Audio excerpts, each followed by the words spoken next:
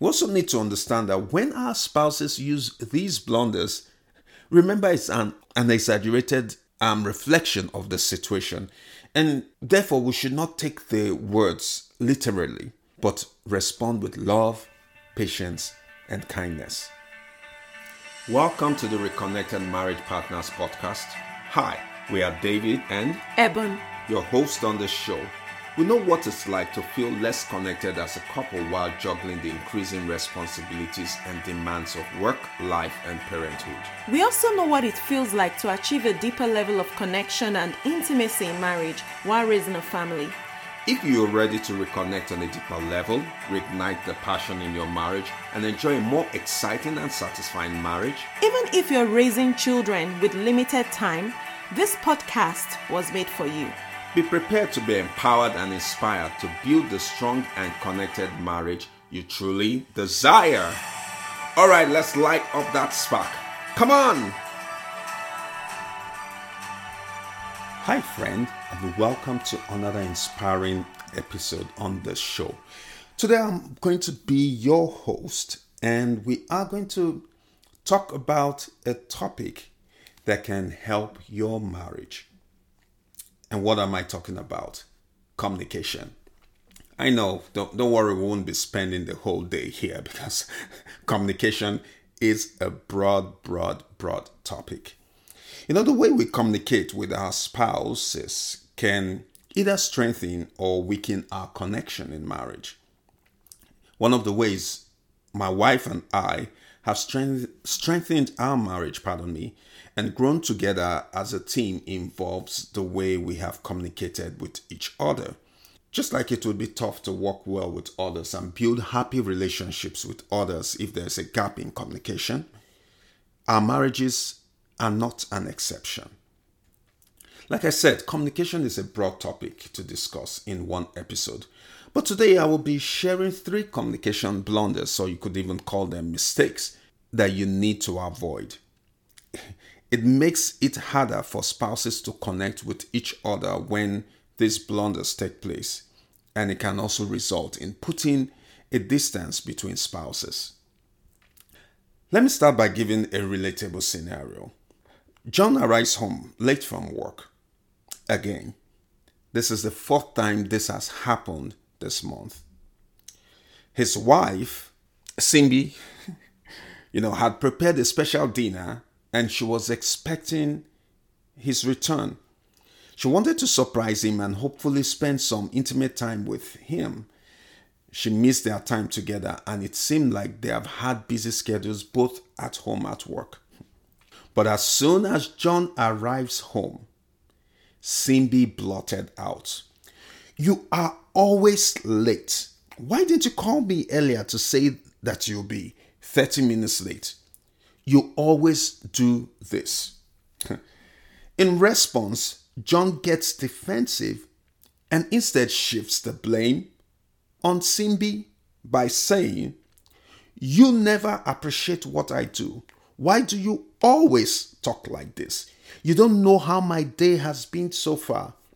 Are you not glad that I arrived home safely?" Now, there are a lot of things wrong with this communication. Are you able to identify them? Maybe there are even some other underlying issues, but you know what? I'll leave that for some other time.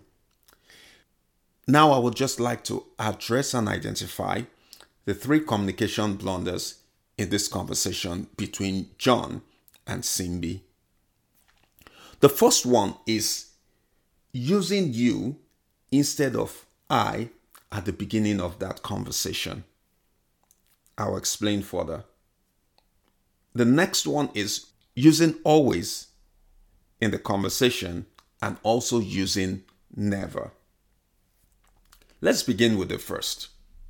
Using you instead of I. Like he stated, you are always late. The use of you at the beginning of that statement seems accusatory, especially when it goes with always and never.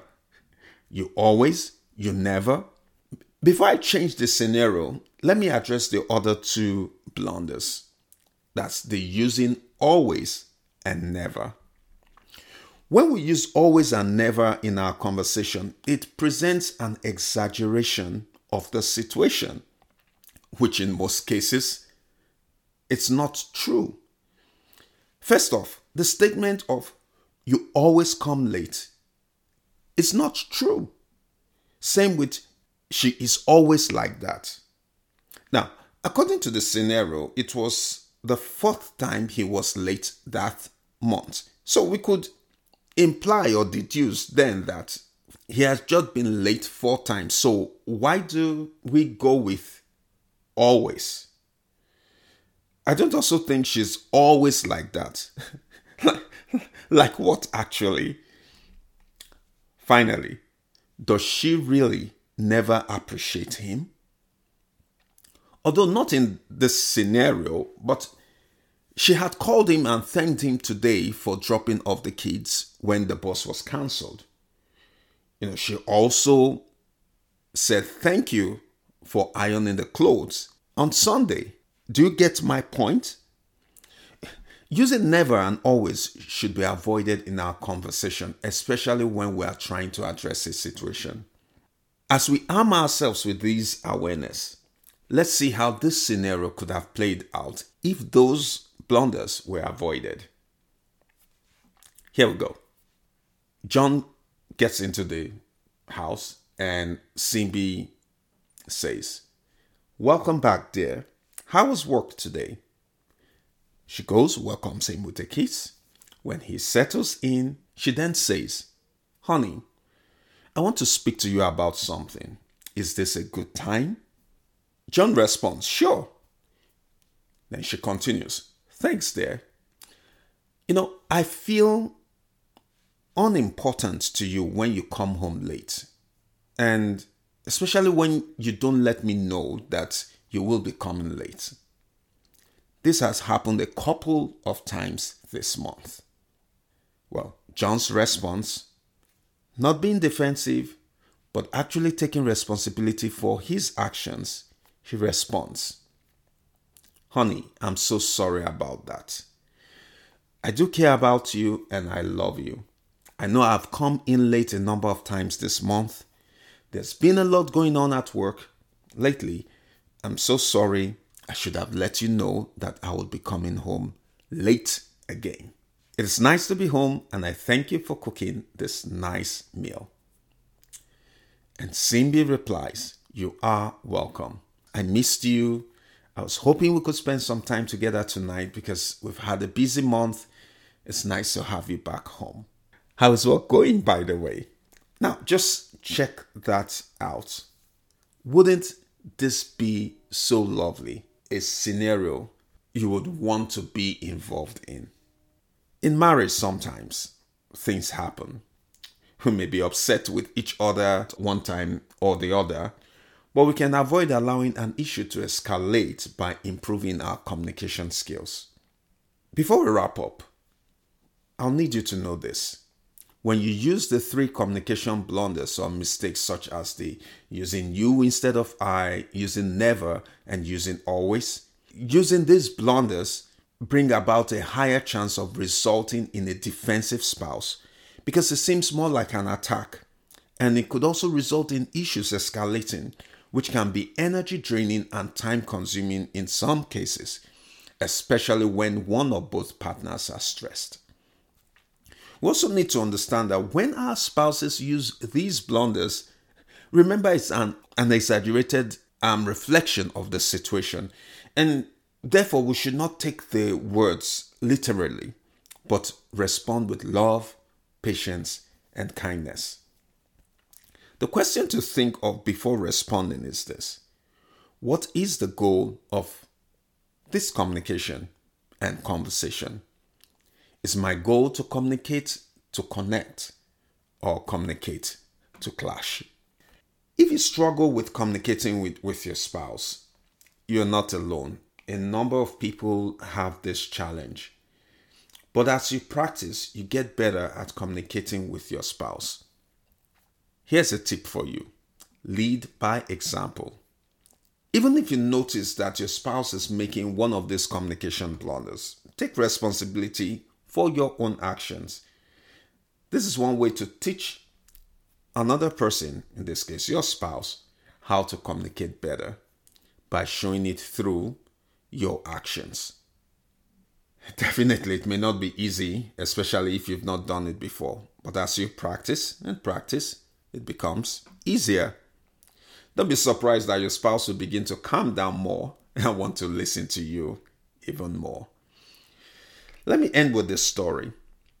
I remember in the heat of a conversation I had with my wife.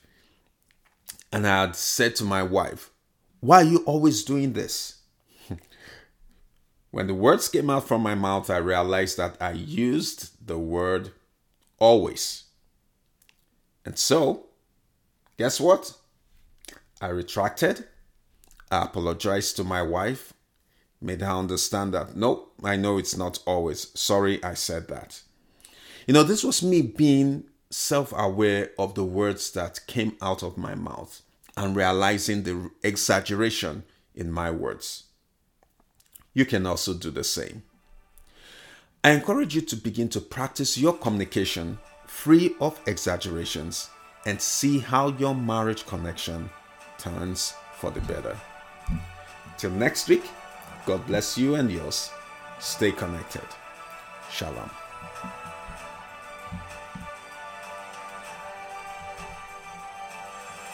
If you like that Among Show, please don't forget to leave a review to spread the love.